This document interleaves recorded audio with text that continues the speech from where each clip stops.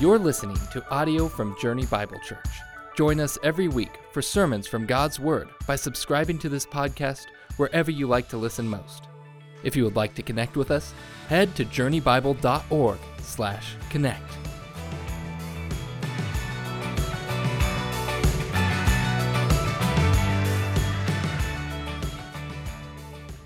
If you have your Bibles, go ahead and turn to that passage that Ben just read to us in John chapter 1. We're going to be working our way through that this morning. And I just, for those of you that are regular attenders or members, you probably are aware that I was out of the pulpit the last 3 weeks, and that's because I took a wonderful 2-week vacation with my bride, Elizabeth, and we got away to sunshine and a little bit of ocean, and yes, there was a golf course or two involved.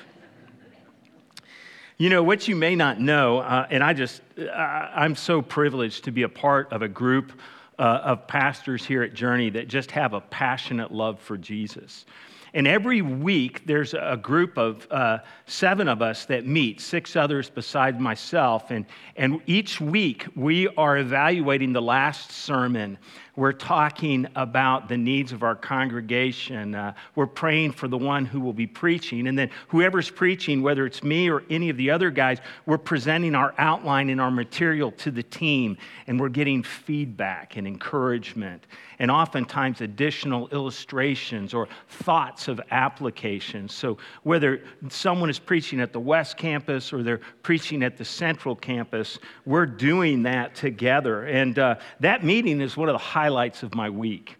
And I can tell you that I honestly, when I go away from Journey, knowing the hearts and the theology and the fervor of these men, knowing what they will be sharing from the pulpit, man, I can relax. I know that the pulpit is in good hands. And I can just tell you that I get online and watch, and I'm so excited and I'm so uplifted. So I wanted you to know that that's just one of the best things that I think is going on at Journey Bible Church in terms of preparing a future generation to be spiritual shepherds, and here and at other churches. You guys are probably aware of this, but John, we decided we kind of would outline John's gospel in a sweeping way like it was a play. There's a prologue at the beginning and an epilogue at the end, and then there's 2 acts, 2 major parts of the book of the Gospel of John. The first part is the signs of Jesus, and then the second part is the glory or the passion of Jesus. And right now we're in the beginning part of the signs of Jesus. Now, I'm curious, how many of you can remember, those of you that are moms and dads or grandparents, your kids or your grandkids' first words? Okay, some of you. How many of you wish right now you're embarrassed you can't remember? So I remember, what I remember is I worked really hard to make sure the first word out of all my kids' mouths was dada. And I worked really hard for that. And guess what we got instead? Mama. That's right. I was super disappointed. I thought, well, I guess dada must be a more intelligent and difficult term to say. But the reality is that first words are something that are very exciting, something we look forward to. I don't know if you guys have seen the commercial, the Liberty commercial, you know, where the lady has got her and her sister, they're out strolling, and she's showing her sister, look how much I saved from Liberty, $700. And then all of a sudden, the child in the stroller says its first word, and it's Liberty.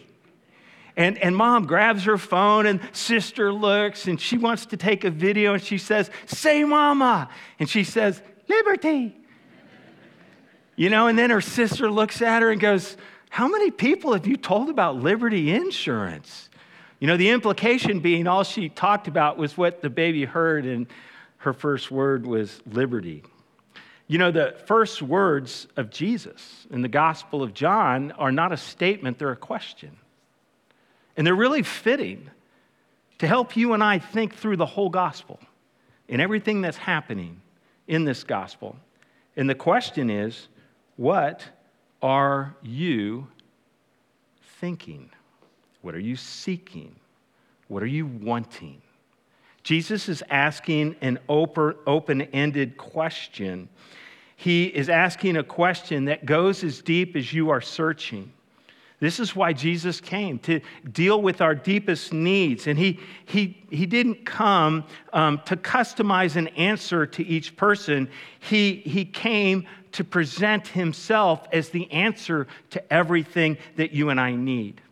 See, one of the problems I see in the church today is we've all got these smartphones. I'm curious, is there anybody in the room who's blessed enough not to have a smartphone? Okay, there might be one or two that aren't raising their hands, but all of us do. And on your smartphones, you have apps.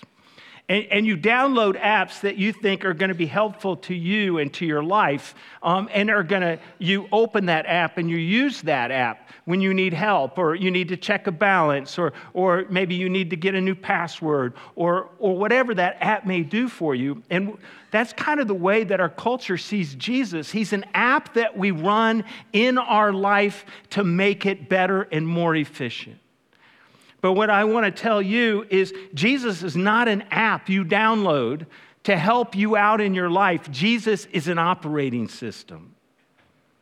He doesn't come to make your life better. He comes to run your life, to reorganize your life. Jesus has come to be a Savior that rescues and delivers you from the oppression of sin. Jesus has come as Lord, who reigns and rules in this earth and in our lives. And so I want you to understand that John is going, when he asks you, what are you seeking? What is it you want out of life? He's not going to offer you a customized plan of 6 apps you can download to make your life better. He's going to present you with Jesus, the only answer to the soul's deepest questions and deepest needs. And so, as we work through this passage, I just want to signal for you 4 changes that we see that come when someone chooses to follow Jesus. And then what we're going to see is that these continue throughout the Gospel of John over and over and over. All 4 of these changes help us to understand comprehensively what it means to follow Jesus, to be devoted as a passionate follower of Jesus, for what happens when we allow the gospel to permeate our lives. And so just turn to verse 35 with me, and we're just going to kind of work through this passage, and I'll point out how we see the seeds of these 4 changes, and then later on, as we work through the gospel, we will see these over and over again. In verse 35, it says, the next day, you may remember Ian told us last week that the progression in chapter 4 with John the Baptist is day by day by day, and we're through the middle of chapter 2, we're getting a week in the life of Jesus as he's introduced to us by John the Baptist. So the next day here in verse 35 is the 3rd day that John the Baptist has been a part of things in John chapter 1. And he's standing with 2 of his disciples. John had a group of disciples who followed him as a rabbi. And he looked at Jesus as he walked by. So imagine John standing with his disciples, and he sees Jesus walking by, and he says, "Behold, the Lamb of God." Now, we've already been introduced to Jesus earlier, as the Lamb of God who takes away the sins of the world. But now he has 2 disciples with him, and he's saying, look, that's him. That's the Lamb of God. The one talked about in Isaiah 53, the one talked about in Exodus, that's the Lamb of God. And it says in verse 37, the 2 disciples heard him say this, and they followed Jesus. Now, that word followed in the Gospels, and especially in John, is a technical term for someone who chooses to become the learner of another, to become the disciple of a teacher. And so it's this idea, they followed Jesus, they took steps to physically follow after Jesus. But John's probably got a play on words going here, that those first physical steps are the start of spiritual steps. And what I want you to gather from this interaction where John the Baptist points out Jesus as the Lamb of God is that when you choose to follow Jesus, it brings a new content that's going to reshape your mind. Most of us make the world up in our own image. We don't see it as it really is. We see it as we would like it to be or how we sense that it is. And the reality is that God determines what reality is. And so you and I are reacting and living in the midst of reality. And what happens oftentimes is we distort reality to suit the narrative that you and I want to live out. And so the first change that has to take place if you want to follow Jesus is to take that genuine step where you are going to let his content reshape the way you see the world, the way you see yourself, the way you see people, the way you see life, the way you see meaning, the way you see purpose. See, being a disciple has a content to it. So, this week I was looking back through the first chapter, and I decided I would write down every one of the titles of Jesus that I just saw in the first chapter.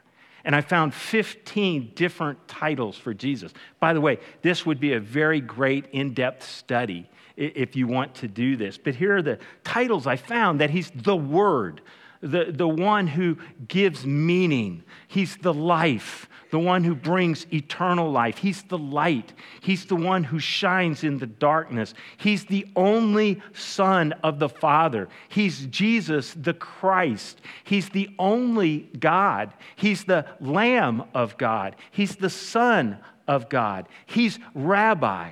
He's the Messiah. He's Jesus of Nazareth. He's the one of whom Moses and the prophets wrote. He's the son of Joseph. He's the King of Israel. He's the Son of Man.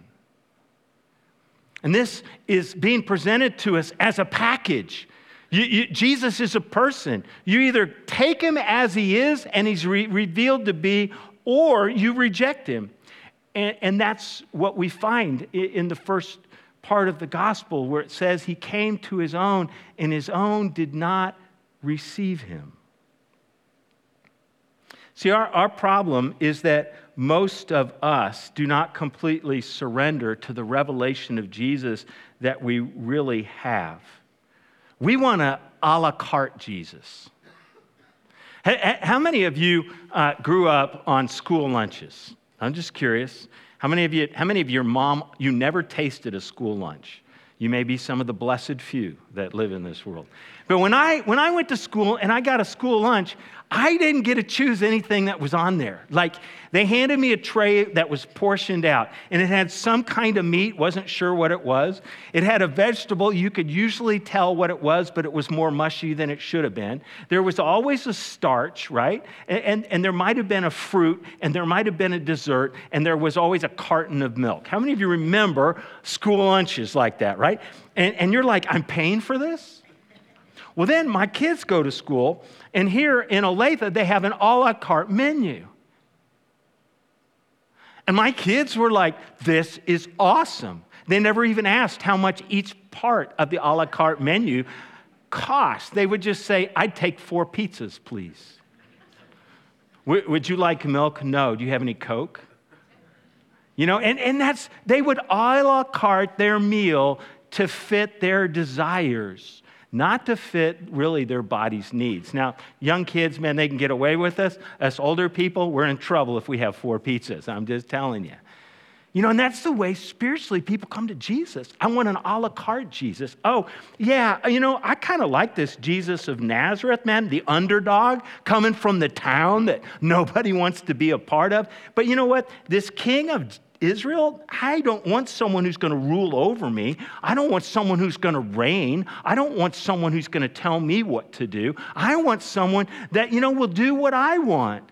Oh, you know what? I do want that Lamb of God guy, though, because I need my sins to be forgiven. But you know what? I don't know. I don't think I want him to show up, shine his light in my darkness. I don't want to feel any guilt. I don't want to feel any shame. And we create an a la carte Jesus. You see it in the church today. You see a major denomination, the Methodist Church, splitting over the fact that some people have created an a la carte Jesus. I want the Jesus of love. I want the Jesus of kindness. I want the Jesus of compassion. I don't want the Lion of Judah. I don't want holiness. I don't want righteousness. I don't want justice as determined by God. I want an a la carte Jesus. And so the first change that comes for you and I is this idea that we at some point have to choose whether or not we're going to buy into the content that's revealed to us about who Jesus is, why Jesus came, and what his work means for you and I. We must believe the truth about Jesus. So that's the first change. Following Jesus, there's a content to your faith, a belief that you must adhere to, that you must acknowledge. Let's continue with our passage. Verse 38, Jesus turned and saw them following and said to them. So he sees them following him. I don't know at what distance. We just know Jesus is going. They followed along. And he says, what are you seeking? What are you searching for? What do you want? Why would you follow me? And there's another play on words here because they want to know where he's going. Rabbi, and by the way, rabbi is a word that you would use. Let me see if I've got it means my great one. And it was a term that was used in that culture when someone was a recognized teacher of divine things. A Jewish person would be a rabbi or a teacher. And so he asked them this question, and they recognized that they haven't made the connection yet. John said he's the Lamb of God. They'll just recognize him at this moment as a great teacher, and they'll ask him, Rabbi, and then they say this, where are you staying? Now, John is a master of introducing things to us. So I want to retranslate this for you in the way that the word is translated later in the rest of this gospel. Where are you abiding? John 14, John 15, the idea of abiding in Christ is that verb right there. That's the one he will use. There's supposed to be a play on words here. We want to know what you are really like. We've come searching for intimacy with who we think may be the Messiah or the Lamb of God or the King of Israel. They're not just asking for proximity. They're asking for more than that. And he said to them, come and you will see. Come on, check it out. Spend the day with me. Walk with me. Talk with me. I'll help you to get clarity about who I am and why I have come. So they came and saw where he was staying, and they abided with him that day, for it was about 4 p.m., the 10th hour. And one of the two who heard John speak and followed Jesus was Andrew, Simon Peter's brother. He first found his own brother Simon and said to him, and now I want you to notice, after spending the day with him, he's no longer rabbi. He's no longer just the Lamb of God. Andrew's began to connect the dots. And he tells his brother Simon, we have found the Messiah, the Christ, the anointed one, the King that would sit forever on David's throne. So these words of following and abiding and coming and discovering, seeing, having the blind see. All of these words are being used to help us understand the shifts that need to be taking place. And so now what we will see is that following Jesus not only believes a content of the faith, it surrenders to that content and asks Jesus to convert or change or regenerate their heart to make them new. As a matter of fact, we know this because John has already said this to us earlier in the chapter. In verses 12 and 13, he said that he came to his own did not receive him, but to all, even the Gentiles who did receive him, who believed in his name, who believed the complete content of the revelation of Jesus Christ, he gave them the right to become children of God, who were born not of blood, nor of the will of the flesh, nor of the will of man, but born again of God. By the way, chapter 3 and chapter 4 in John's gospel are all about this new birth and being made new. We're going to get introduced to Nicodemus, a high-level religious leader, and we're going to get introduced to the woman at the well, a low-level immoral person. And anybody and everyone in between needs to receive Jesus and be transformed by Jesus. And so not only do you and I need to have a content that we believe, we need to surrender to Jesus for who he is. We need to receive him as he's revealed himself. We need to ask him to forgive us, to change us, to cleanse us, and to make us new. Every follower of Jesus must be born again and receive Jesus as Lord and Savior. One of my fears is all the people that are sitting in the church that have the content down, but have never relinquished their lives to Jesus Christ, their souls to Jesus Christ, their salvation to Jesus Christ, their ownership, their future to Jesus Christ. Jesus is a package deal. He's not an a la carte Savior. Now listen, when I came to Jesus, I knew so very little of what I was getting myself into. Can I have an amen? But every step of the way, as he's revealed himself, I've had to make a fresh surrender to him for what I now know of him. And every one of those has been to my benefit. How many of you have seen the Jesus He Gets Us commercials on television, right? Now, I don't want to go into a long diatribe about what you think about those. But I will tell you, those commercials have allowed me to have some very interesting conversations with people who don't go to church, who watch a lot of television. And they're trying to figure out, okay, he gets us, but I'm trying to get the commercial. And they're trying to figure out who Jesus is. And so one of the things that, for me, that I struggle with the commercials is it's all about Jesus getting us, but really, isn't it about us getting Jesus? So in teaching team this week, Luke Hoagland says, hey, Mike, man, there's a great remake of the Super Bowl commercial. I want to show it to you. So he showed it to me, and I'm like, yeah. So I want to share that with you right now. Could you guys play that?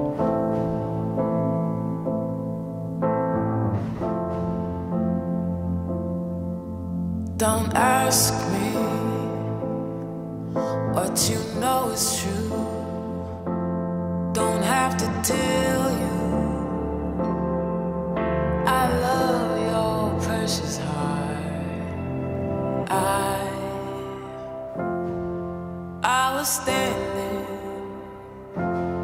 you were there, two worlds collided, and they could never tear us apart.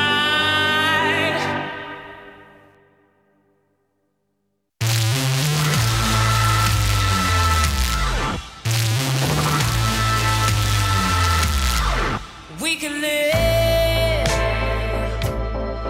for 1,000 years. Isn't that great? Yeah. So whoever did that, we thank you for that. But what I think is so beautiful for you and I to see is that Jesus doesn't come to make our life better. He comes to save us, rescue us, deliver us, transform us, heal us, love us, redeem us, forgive us, cleanse us, wash us, make us new, restore God's intention and purpose for our lives. Let's keep going. So first, a new content. Second, you and I must be born again, a conversion. Verse 41, it says that he first found his own brother. So Andrew goes and gets Simon and says to him, "We have found the Messiah," which means Christ. And then he says, Andrew, brought him, Peter, Simon, to Jesus. He took the initiative. He's like, I found the most amazing thing in all of life, the thing I've always been searching for, the thing that I've been reading about, the thing that I've been hearing about, the thing that I've been longing for, the one who can meet my deepest needs, the one who can solve my greatest crisis that takes place in my soul every day, in my bondage to sin. And I need to go get my brother Simon because he's messed up. And I need to bring him to Jesus. He's got to meet who I just met. Andrew found the Messiah, and he wants Simon to meet the Messiah. You know, the most natural thing in the world for you and I as followers that find Jesus and begin to follow Jesus is to be excited to share Jesus with our friends and our relatives and our coworkers and our neighbors and even strangers and enemies. We want everyone to meet Jesus. We want everyone to find Jesus. We want everyone to follow Jesus. And that's the third change that takes place in our hearts, that as much as we may have been hardened towards certain people, when Jesus comes into our lives and changes us, our relationships are reoriented to the reality that we want everyone to find the life that Jesus offers. And so we have a new concern. We want to see Jesus save and transform and cleanse and forgive and heal and deliver and rescue and redeem everyone. So that means I must learn to invite others to follow Jesus.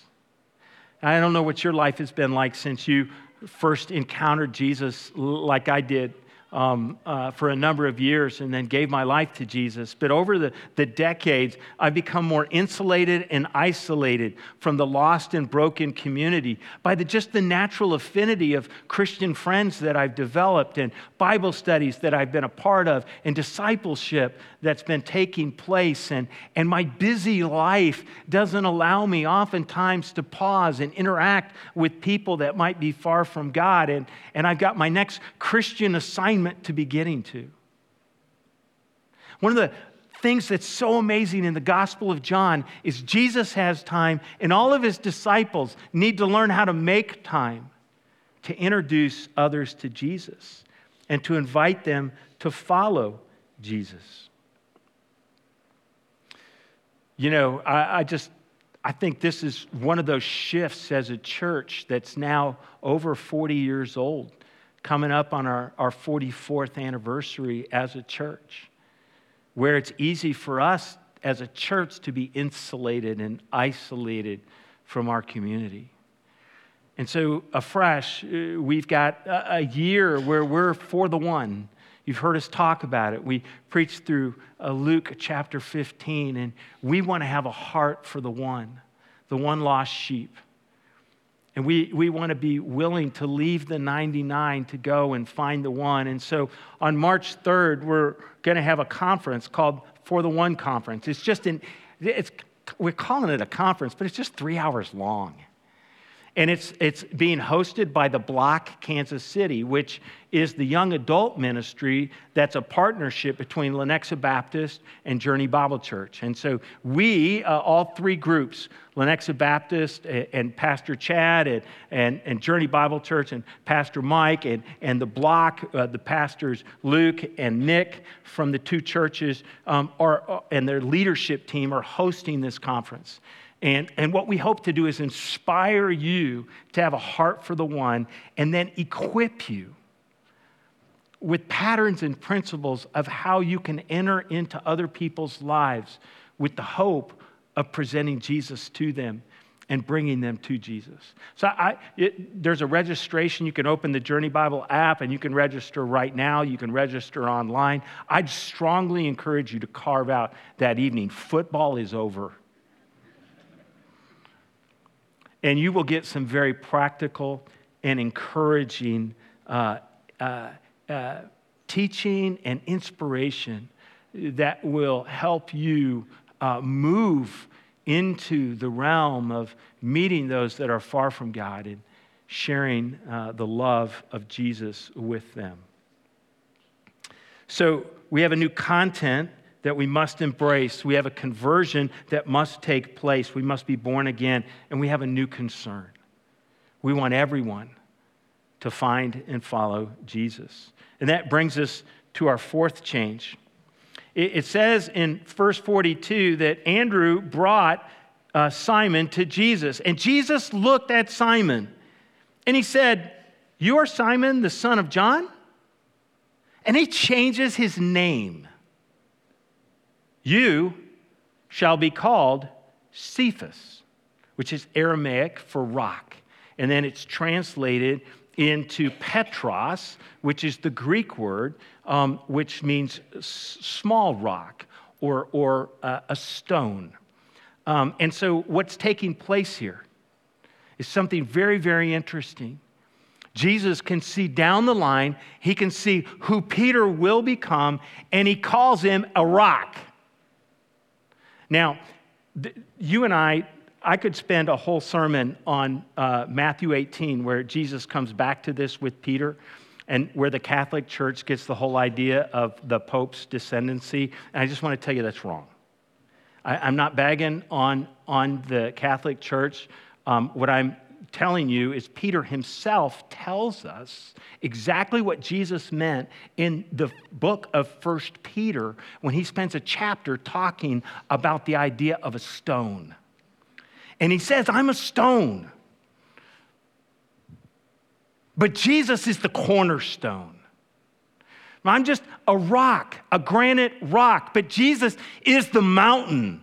He is the rock, the cornerstone."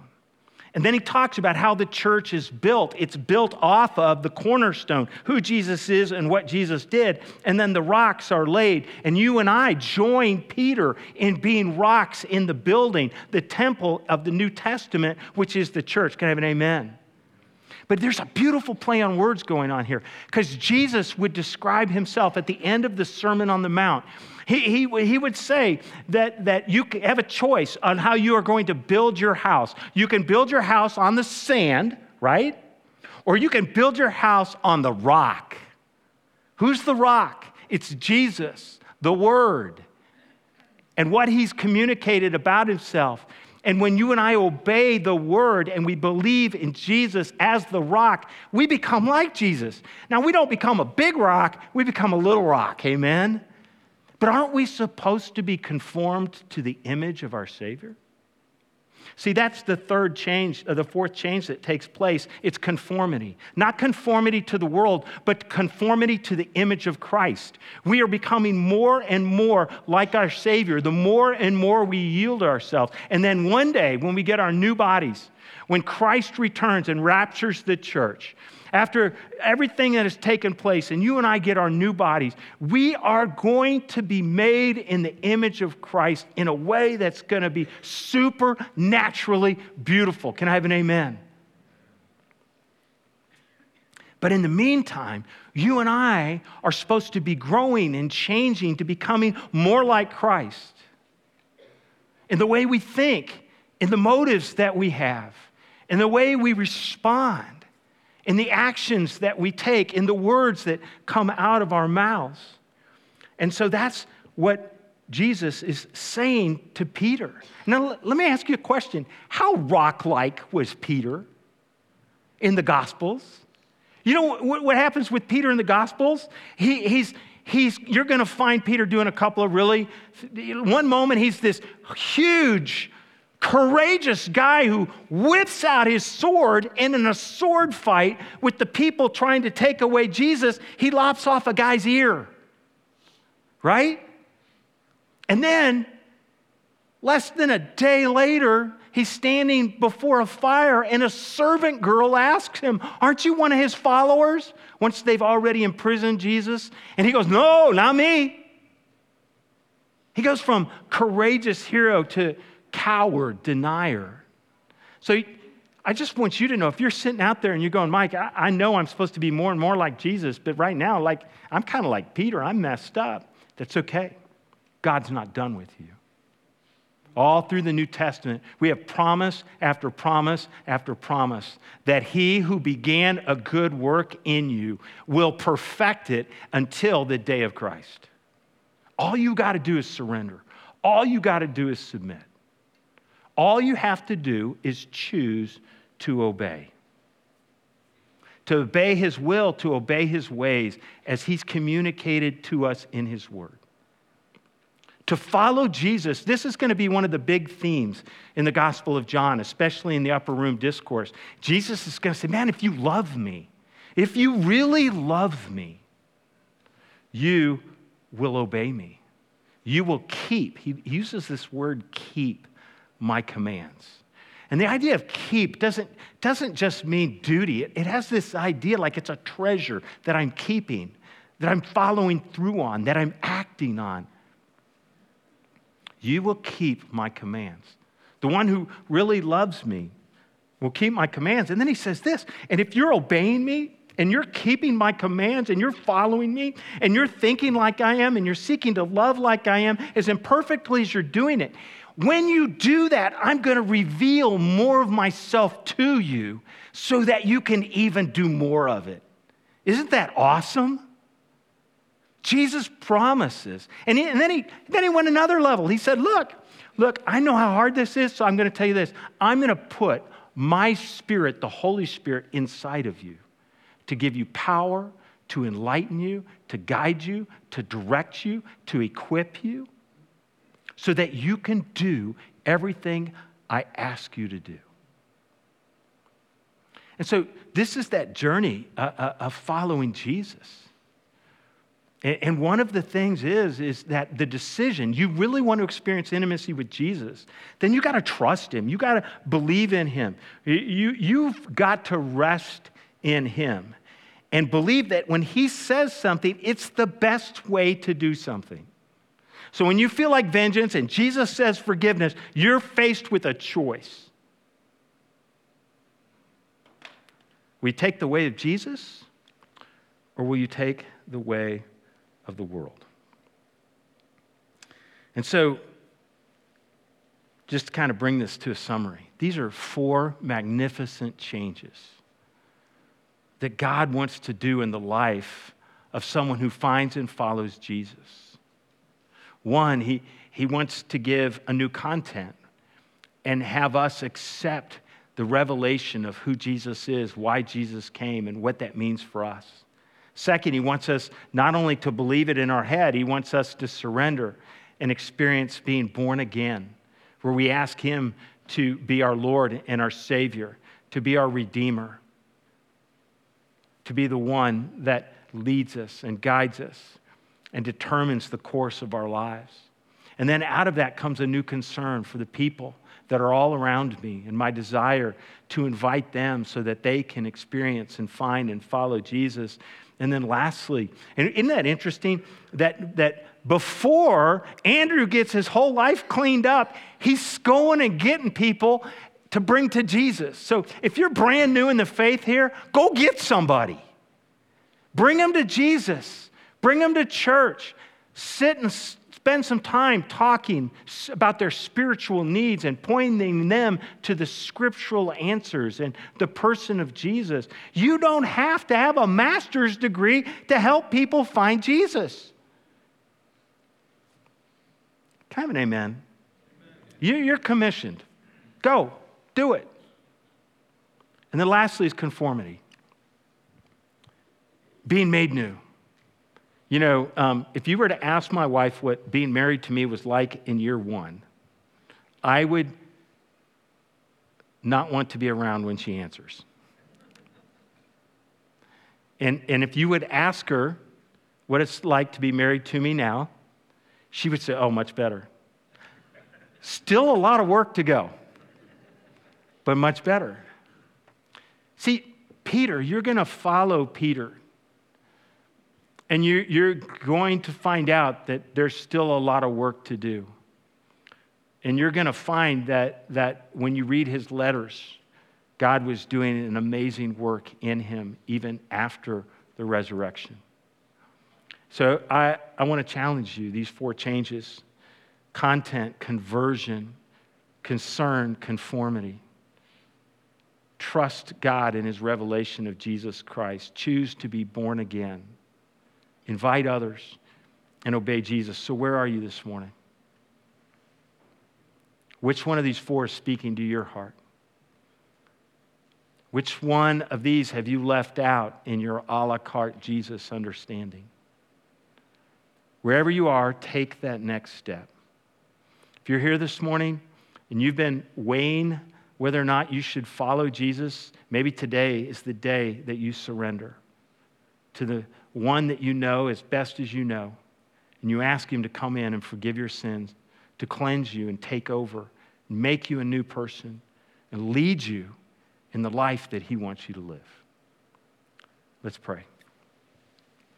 God, we recognize that it's easy for us to oftentimes want to make up our own God, because we really want you to serve us, because we're at the center of our lives. And I guess, Lord, that's probably the first thing that really comes to reality when we meet you for who you are, is we're dethroned. We are not Lord. We are not God. We are not Savior.